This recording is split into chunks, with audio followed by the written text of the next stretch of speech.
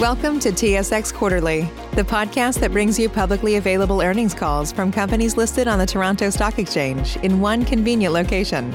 Gone are the days of looking through confusing websites. You'll find the important information right here. Enjoy the call.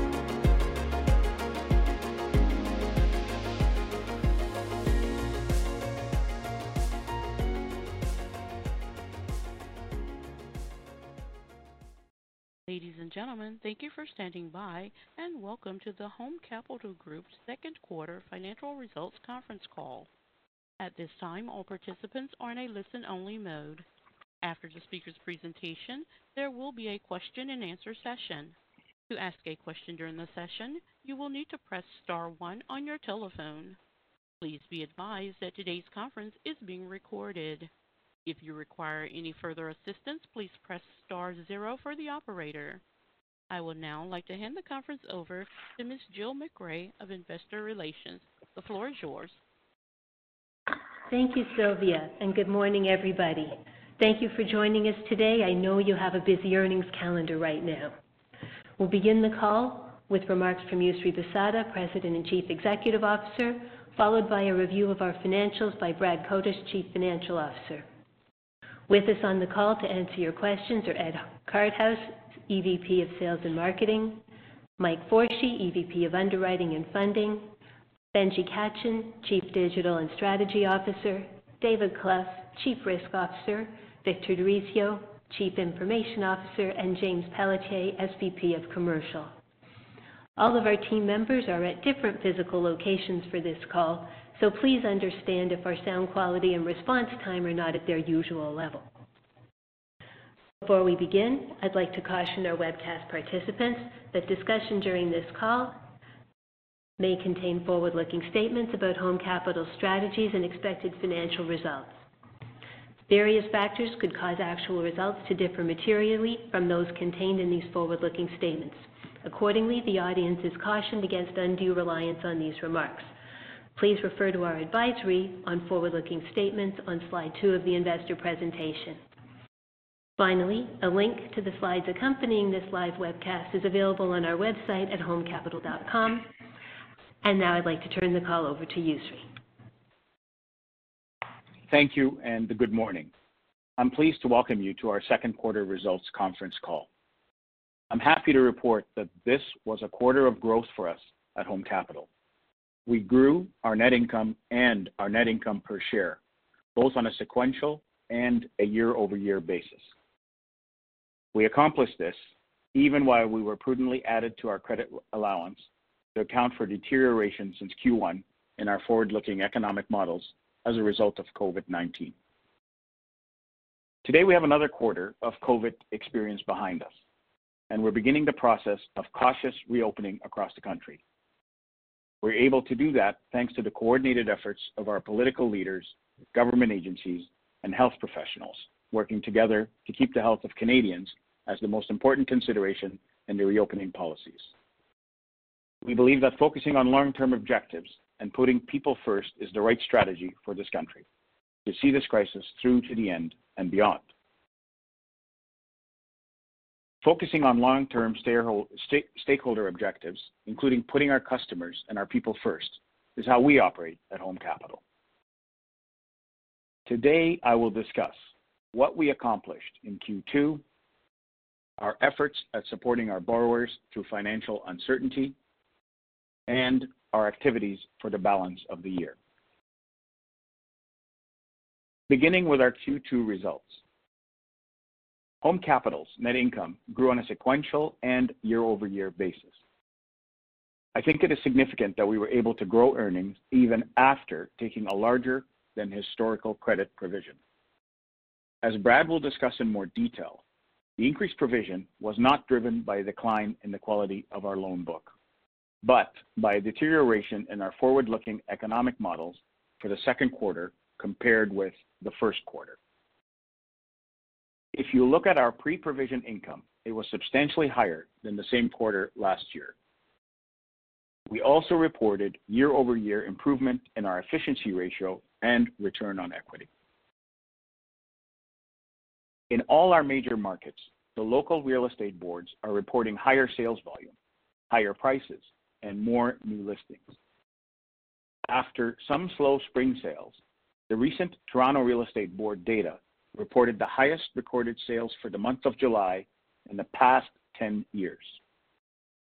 This kind of activity is possible to manage in this environment because the industry is finding ways to use technology and safe contact measures in all phases of the home buying process. Brokers, realtors, lawyers, inspectors, buyers, and sellers, everyone is working together to enable home purchases to happen. A lot of businesses have slowed down during this time of shutdown, but ours is not one of them.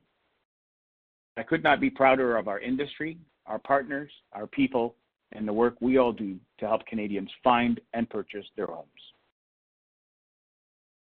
Here at home, I'm pleased to report that we grew our originations this quarter compared with 2019, with growth in both our residential and commercial lending. This says as much about the importance of what we do as it does about our success in doing it. And it is evidence of a market that has stayed healthy and resilient despite all the predictions to the contrary. Importantly, we have achieved this growth in a quarter where we had adjusted our risk appetite in line with the prevailing conditions of financial uncertainty, that is, more cautious underwriting. Our Oaken deposits continued to grow in dollar value and as a percentage of our deposit funding. This growth took place in a quarter when our Oaken stores were closed. Over time, and as local health authorities permit, we plan to reopen our Oaken stores. It has always been our strategy to put the wishes of our customers first and serve them the way they want to be served. Some customers still prefer the personal experience of in-store service and will be happy to offer that again, in addition to our phone and online options. Another aspect of our operations has not changed. It is our commitment to our digital transformation. We are moving forward with Home Trust's Ignite program. All our project teams have successfully adapted to remote work environment and projects are moving forward. We launched a new CRM release with improved sales reporting and loan servicing functionality for all our contact center and launched 2 additional Ignite projects, digital banking and loan origination. The progress we have made so far has given us the flexibility to adapt to a work-from-home model and still provide high levels of privacy and security to our customer data. This flexibility made it possible to increase our quality of service to our brokers and borrowers, even while meeting high volumes of customer requests. I look forward to sharing developments with you. Turning to the subject of our customer support measures during this health crisis.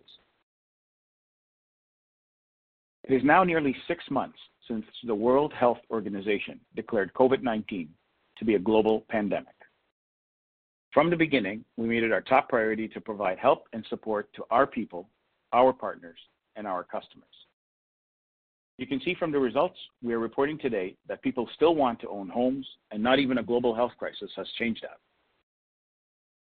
As we reported in our last quarterly update, Home offered payment deferrals on over 9,000 loans, totaling nearly $4 billion in asset value, or 23% of our loan portfolio as of April 30th. As of July 31st, those figures have declined to fewer than 3,000 loans and less than $1.3 billion, or roughly 7.5% of our loans. And we expect to continue to see a decline in the deferrals. Brad will talk about the numbers later in the call, but I want to tell you a little bit about the process and how it ties with our unique value proposition. In the early days of the shutdown, people feared for the security of their homes, even as they depended on their homes for isolation and safety. Our response was, we are here to help. Home gave 2 months payment deferrals to any borrower whose account was in good standing and who told us that they had been impacted by the pandemic. We were happy to do that. Home was able to pivot from not only helping Canadians own their homes, to helping people keep their homes. Beyond the initial 2 months, we followed a different process. Borrowers were required to file a new application for relief. We looked at the financial picture of each customer, educated them on the impact of different relief options, and worked with them to determine the best way forward. In some cases, that meant additional deferral support. For some borrowers, it meant adjusting their payments. In other cases, we helped them understand that it was not in their best interest to take additional debt and counseled them on how to find ways to return to regular payments. In these extraordinary circumstances, we can serve our customers best by listening to their stories and helping them make the best decisions for their unique situations. The 2-month approach gave us the opportunity to support our customers when they needed it most, but also the opportunity to gain valuable insight in our borrowers' ability to repay before granting additional relief. We believe the economic environment in which we find ourselves will create an ongoing need for individual lending solutions, and we have the experience to meet that need. Now, looking ahead to the balance of the year. The latest data on sales activity and housing prices are consistent with a healthy and resilient real estate market. Our people have shown that they can execute effectively in this environment, and we are confident they will continue to do so. We will move ahead with our plans for reopening our workspace while committing to our employees they will be able to return safely. And we're proceeding with our strategy for digital transformation through our Ignite program. In the event of a second wave of the pandemic, we are now even more well-equipped to face these unique challenges and continue to operate our business with agility, resiliency, and integrity. COVID-19 has created a lot of disruption to the economy and to our business. While we look forward to an eventual recovery, we can't be certain of its timing and magnitude. We are using this period of restricted operations as an opportunity for learning and development. The deferral programs that we put in place have been an opportunity to have meaningful conversations with our borrowers, to listen to their stories and learn how we can best help them. Remote working has given us opportunities to engage with our employees and to learn more about what they need to carry on the important work we do. We are engaging with brokers and learning how we can be a better partner to them. We are able to make use of this opportunity because we had all the elements in place to function successfully before the health crisis began to affect all our lives. We had and continue to have a strong capital position, abundant liquidity, a sustainable risk culture underlying all our interactions, a culture that emphasizes service excellence, and an unparalleled group of team members who are dedicated to the important work we do. I will now ask Brad to discuss our financial results.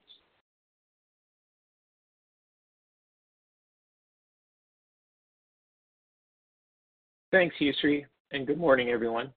We appreciate you taking the time to join us. The presentation on our financial results begins on slide 7. As Yousry mentioned, we've made significant efforts over the past 3 years to allow our business to perform in any conditions. The fact that we are navigating a global pandemic with a strong balance sheet and ample liquidity to support our customers is evidence of the success of that effort. Our people, capabilities, values, and sustainable risk culture have been put to the test, and the results have shown the resilience of our business model. We are pleased to report diluted earnings per share were 65 cents on a reported basis and 70 cents on an adjusted basis, an increase of more than 20% relative to both last quarter and the same quarter last year. Net income also grew on both a sequential and year-over-year basis. Our Q2 net income grew by 23% over Q1 and by 7% over Q2 of 2019. On an adjusted basis, net income grew by 23% over Q1 2020 and by 5% over Q2 2019. The growth in net income that we reported this quarter is all the more significant because we achieved it in a quarter in which the majority of our team was working remotely and in which we took sizable provisions to strengthen our balance sheet against forecasted deteriorating economic conditions. Slide 8 breaks down some of the components of that growth. You will see that net income per share this quarter was helped by improved net interest margins and by a lower number of shares outstanding. You can also see our credit provisions in the quarter reduced our earnings per share on a relative basis by 18 cents. Slide 9 shows our originations for the quarter. We increased our originations in both residential and commercial mortgages. Lower volumes in the alternative market were more than offset by higher accelerator volumes. Commercial volumes grew by 60% over last year. Slide 10 shows our total loan portfolio with growth of 3% year over year, broadly in line with the market. As you can see on slide 11, we adjusted our risk appetite at the end of Q1, which resulted in tighter underwriting standards. The impact on our portfolio is evident with a higher FICO score this quarter on new originations compared with Q1 and by a higher FICO score on the overall portfolio. Slide 12 shows the progress of our net interest margin, which reached 2.4% this quarter compared with 2.38% last quarter and 2.09% in the same quarter last year. This quarter, NIM was enhanced by higher yield on loans and lower deposit costs, but it was also negatively impacted by a higher average volume of low-yielding liquid assets on the balance sheet relative to Q1. Despite the drag on our NIM, we continue to hold a substantial volume of liquid assets on our balance sheet. We believe this is a correct strategy for an economic environment which is still uncertain. Another aspect of our liquidity risk management shows through in the management of our Oaken channel on slide 13. We continue to attract deposits to Oaken, which has now reached over $3.7 billion, over 26% of our total deposit funding. 84% of those deposits are in the form of term deposits. Turning to a discussion of customer deferrals and credit beginning on slide 14.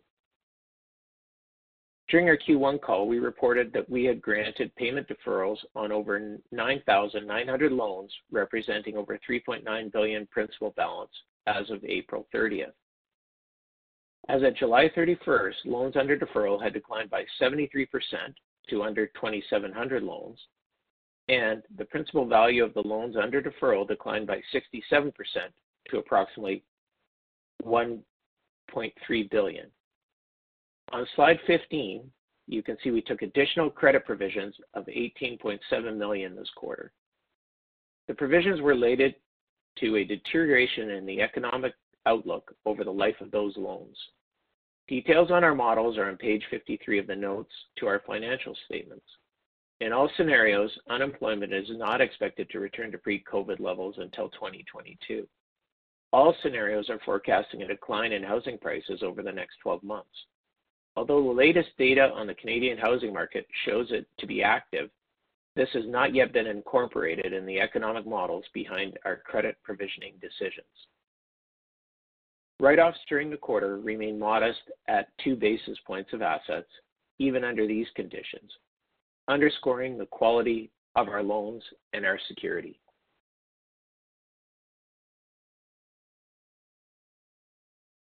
As you can see on slide 16, net non-performing loans are stable at 0.42% of gross loans and 0.37% of gross single-family residential loans.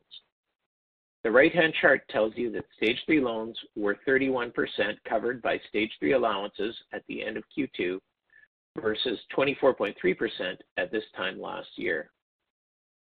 Looking at the components of our allowance for credit losses on slides 17 and 18, you can see that we increased our allowances for expected credit losses in residential, commercial, and consumer retail lending. As we mentioned earlier, 94% of the increase this quarter was attributable to Stage 1 and Stage 2 loans that are currently performing. If economic conditions evolve in a way that is consistent with the predictions in the credit loss models, subject to any other unexpected changes, our current level of provisions are expected to be sufficient to cover expected losses. If future conditions are forecast to be worse than the scenarios in our models, additional provisions are expected to be required. If the future is more favorable than the models are predicting, it is reasonable to expect that a portion of the credit allowance will be reversed back into earnings. Slide 19 illustrates our liquidity risk management with a high volume of liquid assets supported by a high volume of near-term maturities. Slide 20 discusses some of the additional funding and liquidity options available to the company. Access to multiple sources of liquidity, as required by our sustainable risk culture, has never been more important than in this time of crisis. Finally, as you have come to expect, our capital and leverage ratios are comfortably in excess of regulatory requirements.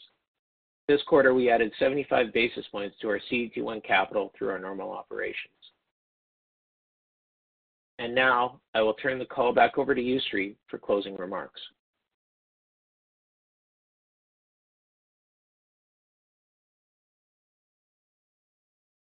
Thank you, Brad.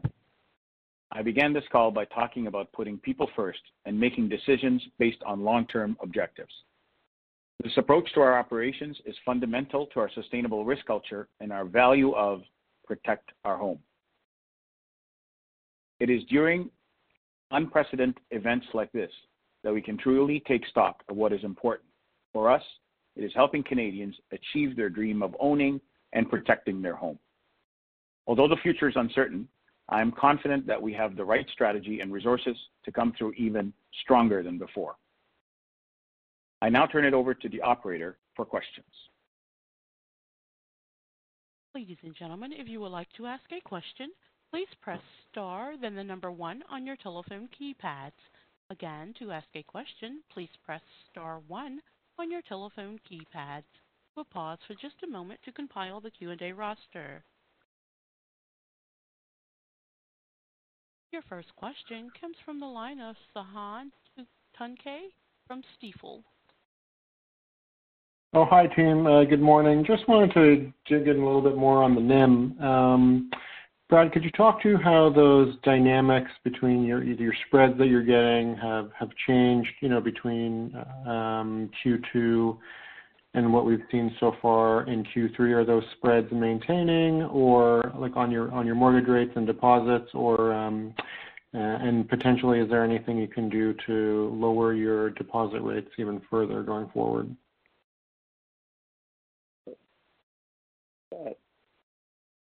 Thanks, Jen. I think the deposit rates are, in particular on the deposit boards, are competitive, and we've seen them decline. It's hard to predict if they've actually hit bottom. I think the Bank of Canada, I know the Bank of Canada has talked about what their expectations are in overall rates. So while we may see some decreases, it's unlikely that we will see the rapid decline that was apparent over the last quarter. But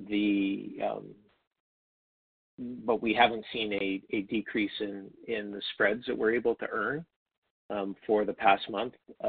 We hope to be able to continue that, but again, with competitive pressure, in particular, we're seeing more on the near prime uninsured space.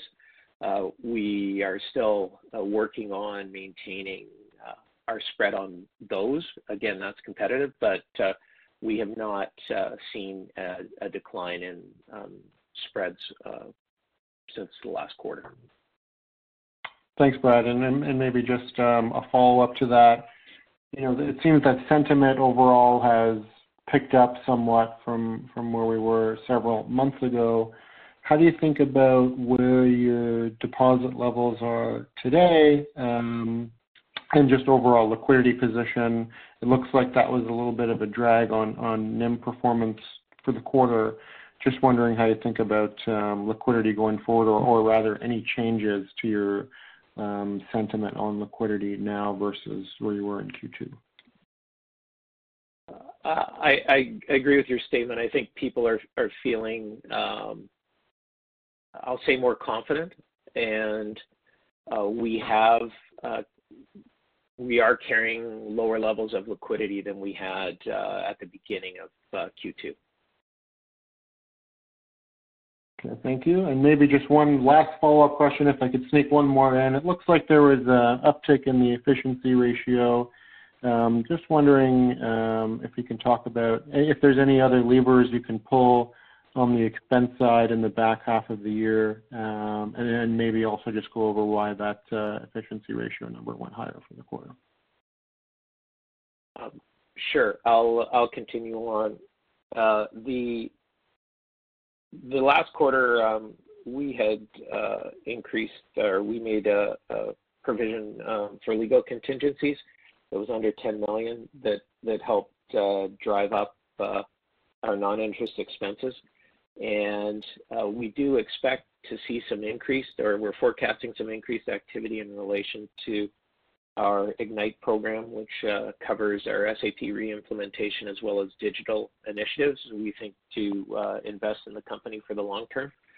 So we do think that we will see higher levels of non-interest expense relative to Q1, but slightly lower than we saw in Q2. Thank you. Your next question comes from the line of Jeff Kwan with RBC Capital Markets. Hi, good morning. Just a question on the deferrals, and based on how you're describing how you're handling it, would it be accurate to say that the current deferral balance outstanding would represent people who are, let's call it, truly having financial difficulty and therefore not using deferrals for financial flexibility?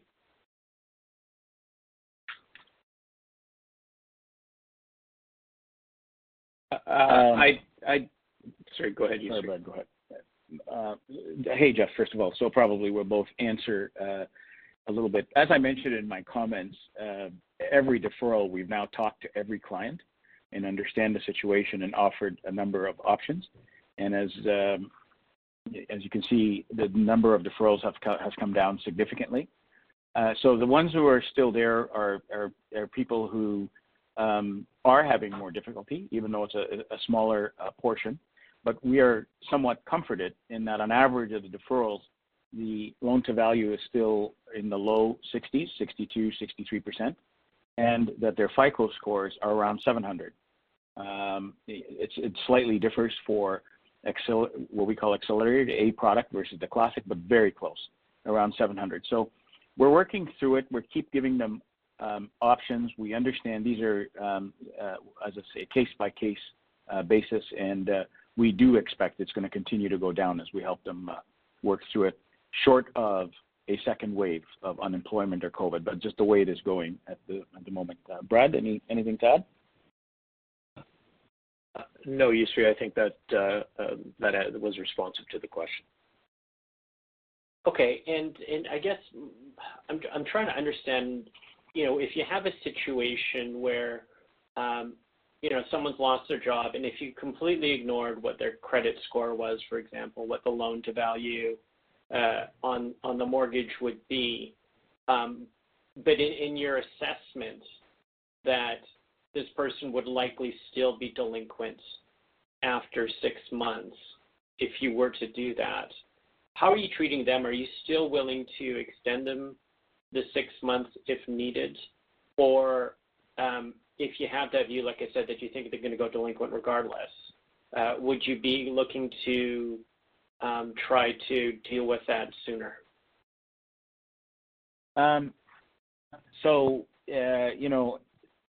We first of all would look at a number of options. We could increase amortization, which would reduce the payment. There's a number of things we would do, but we would act a bit of like their financial consultant. I mean, if the mortgagor sees there is no out and they're not going to get employed and they're going to get employed for a while, yet at the same time they have 62 or 63% loan to value, there's a good chance the market is still very capable that they'll sell to get out of the debt and take what they've got. So back to the way you've asked the question, I mean, we can defer longer. It's an option for us. We wouldn't get the relief that the regulators have allowed for sort of this period of up to 6 months starting back in March. We wouldn't get the relief. It looks like any other arrears, and then we would work it as we would in the regular process. Eventually, the mortgagor will be able to recover and pay back and or capitalize what's been deferred, have a larger mortgage, and, because they're employed, pay back from then. And the worst and absolute last case is they sell the home or we help them sell the home to get out. Does that answer it, Jeff? The options? Well, I guess, yeah. Sorry, Jeff, if I can just to sort of the initial part of your question, you were mentioning 6 months. We've never granted 6-month deferrals. We've only gone a maximum of 2 months. So we expect to have a lot, as Yusri said, we expect to have a lot of resolution in the credit situation of the deferrals, or to get more insight as we go along. We're adjudicating almost all of these loans, and our team is working with our borrowers. So, we're very confident with the individuals in that deferral, and Yusri has already listed out a number of options that those borrowers would have. Yeah, what I was going to say, granted, it would be an extreme example, and yes, I know that you've given the deferrals for only for a couple of months, but, looking at the banks that have done 6 months, was if you had, again, a situation where you had a borrower that,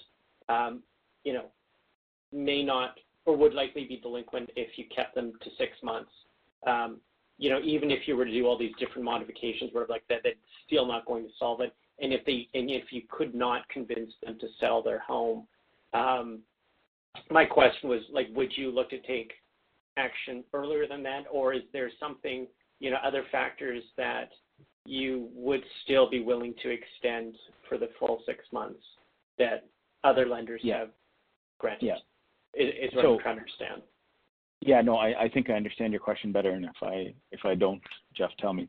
But no, so after 2 months, after about a month, we start talking to them again, and it's like an underwriting process for deferral. If we feel the situation is temporary, there's good solutions coming out the other end, we'll approve them for deferral. If we don't, then it goes into the arrears like any other mortgage that's having difficulty. So after 2 months, if we will for lack of a better word, underwrite them. We will relook at the file and extend up to 2 months and or all these various options I've already talked about. And then again, at the end of 2 months, we'll do it again to a maximum of 6. And then at that point, it would be, going through. But to answer your question specifically, if we felt someone had no opportunity, we wouldn't approve them for a deferral, and they'd begin in the process of being in arrears. Got it. Okay, that's what I was getting at. Okay, and then just my other question was just on Accelerator. It was, higher than what you've kind of normally done. How to think about what that profile might look like over the next couple of quarters? So Accelerator is something we've been working on for quite a long time to put us in the position that we are today. As you know, Jeff, Accelerator doesn't really make sense to put on balance sheet given the NIM spread. It's more a off-balance sheet securitization. So our treasury team has worked hard to put in place opportunities for us to do Accelerator mortgages and get them off balance sheet. So I think it's now going to be programmatic for us. We will continue to be in this space. It will probably never outshine our Classic, which is our bread and butter, but we expect to be more competitive, more as we have done in the past quarter, as opposed to the way we looked a year ago in the Accelerator market. Got it. Perfect. Thank you. Ladies and gentlemen, I would like to remind everyone, if you would like to ask a question, please press star 1 on your telephone keypads. Your next question comes from Rasib Bunji from TD. Yeah, it's Graham writing here. But just on that, when you adjust a borrower's payment, in a situation like that, does that still qualify as a deferral situation, or does that move into, how do you group that or treat that mortgage? Is it treated as impaired at all, or how do you treat it in your reporting or your managing the book? Yeah, so, hi, Graham. If you the way you adjust the payment is you can change the amortization, or you can go to biweekly versus monthly, if that helps.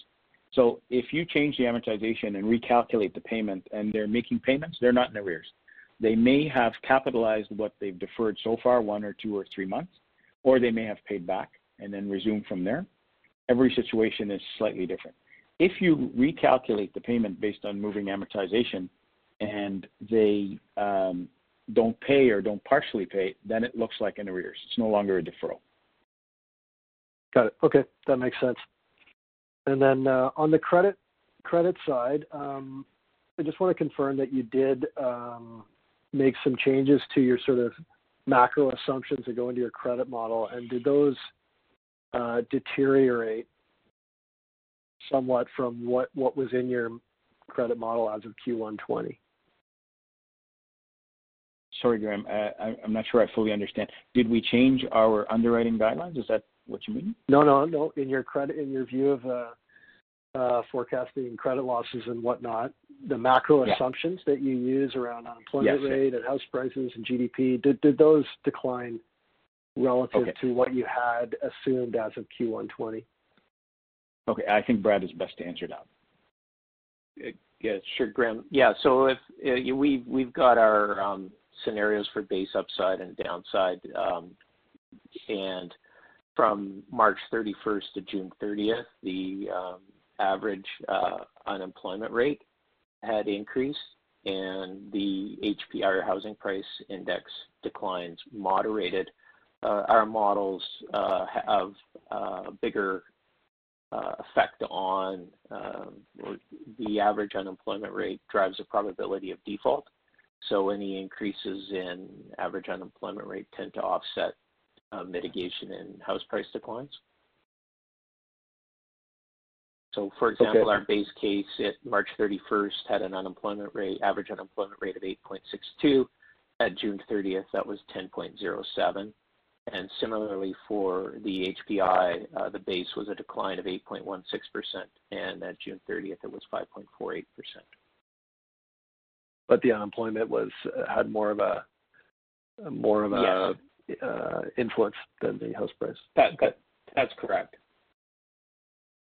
And did I? It looked like the changes in your macro assumptions actually led to a decline in your residential PCLs, but an increase in your commercial PCLs. Did I interpret that correctly? We were actually up in single family, commercial, and other consumer. We had a small recovery in credit card. Okay. Okay, and then just my last question, just on Oaken, the new originations that you brought in through the Oaken channel in the quarter, were those all digitally sourced, given your branches were shut down, and when do you expect the branches to reopen? Yes, they were digitally sourced because we were shut down. We shut down the branches immediately. We're following the protocols of each city and our own guidelines in terms of when we will reopen. It's probably over the next few weeks, but no certainty on that until everything has been cleared. Okay, great. That's it for me. Thank you. Your next question comes from the line of Stephen Boland from RJ. Morning, everyone.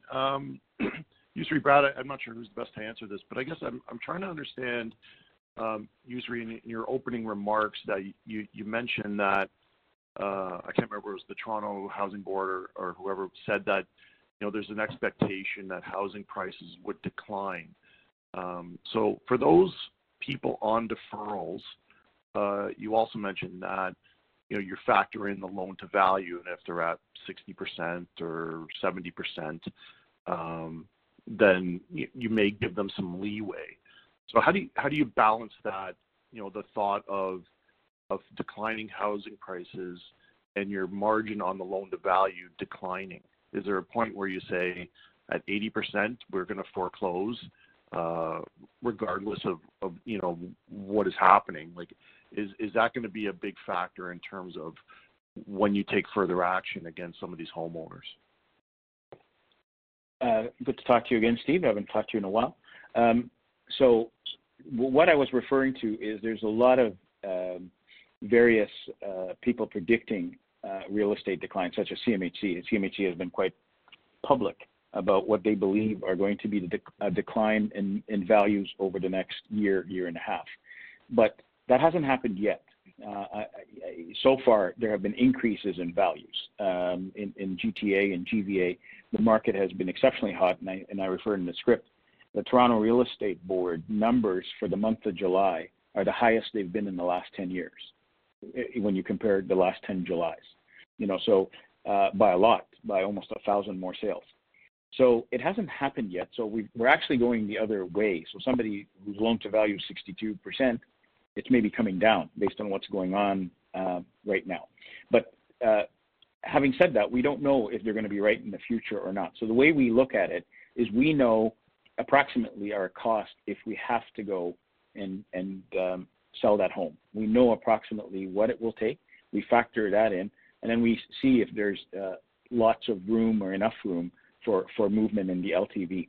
So at 62% on average, there's plenty of room, for us before we take $1 of loss, quite a bit of room.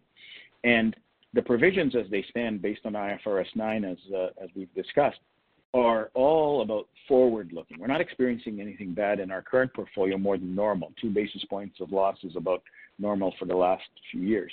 It is all about forward-looking, and as Brad mentioned, the unemployment that's expected, the HPI that's expected, which looks at every single loan.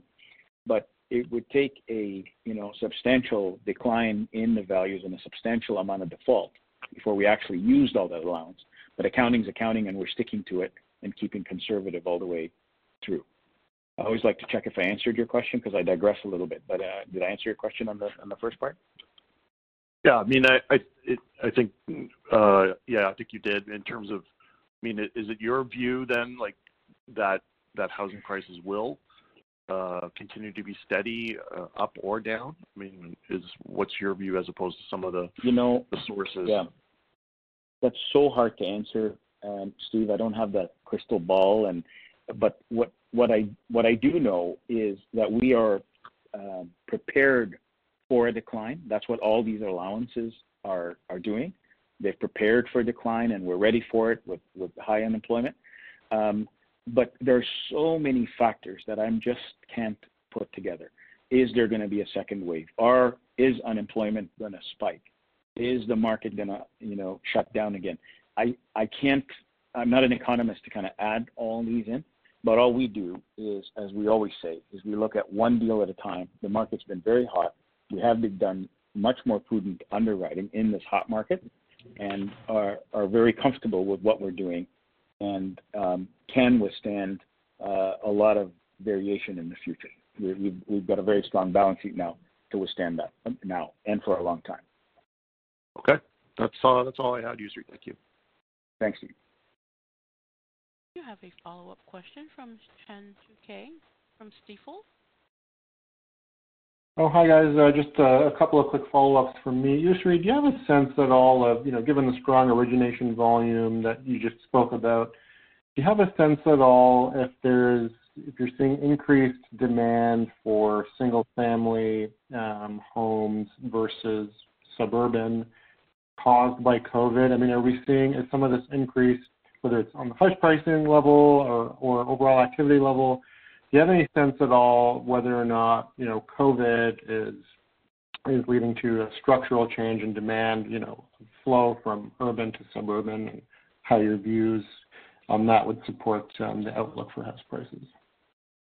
Yeah, so we're hearing from realtors and brokers of some activity in that regard. I don't think it's significant enough to declare a shift, but there are people who are saying, I'm going to work from home for a long time and or for the rest of my career. That's all I want. So I don't need to be in a 400 square foot condo in downtown Toronto. I'll go move where I can get some green in St. Catharines or Ancaster, somewhere further up. So we're hearing some of that. And I think more of it will happen. Whether it becomes significant yet, it's too early to say.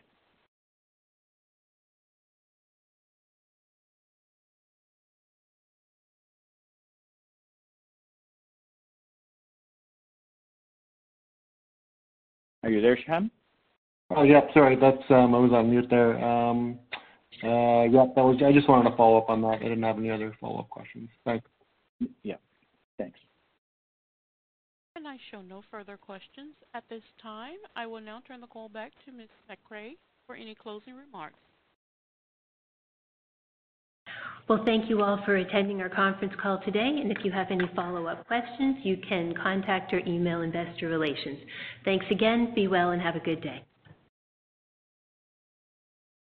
Ladies and gentlemen, this does conclude Home Capital Group's second quarter financial results conference call. We thank you for your participation and ask that you please disconnect at this time.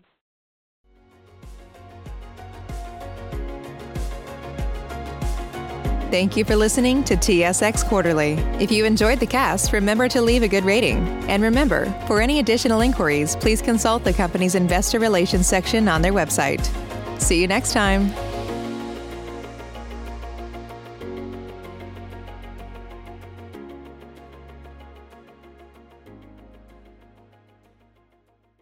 Say goodbye to your credit card rewards. Greedy corporate mega stores, led by Walmart and Target, are pushing for a law in Congress to take away your hard-earned cash back and travel points to line their pockets. The Durbin-Marshall credit card bill would enact harmful credit card routing mandates that would end credit card rewards as we know it. If you love your credit card rewards, tell your lawmakers, hands off my rewards. Tell them to oppose the Durbin-Marshall credit card bill.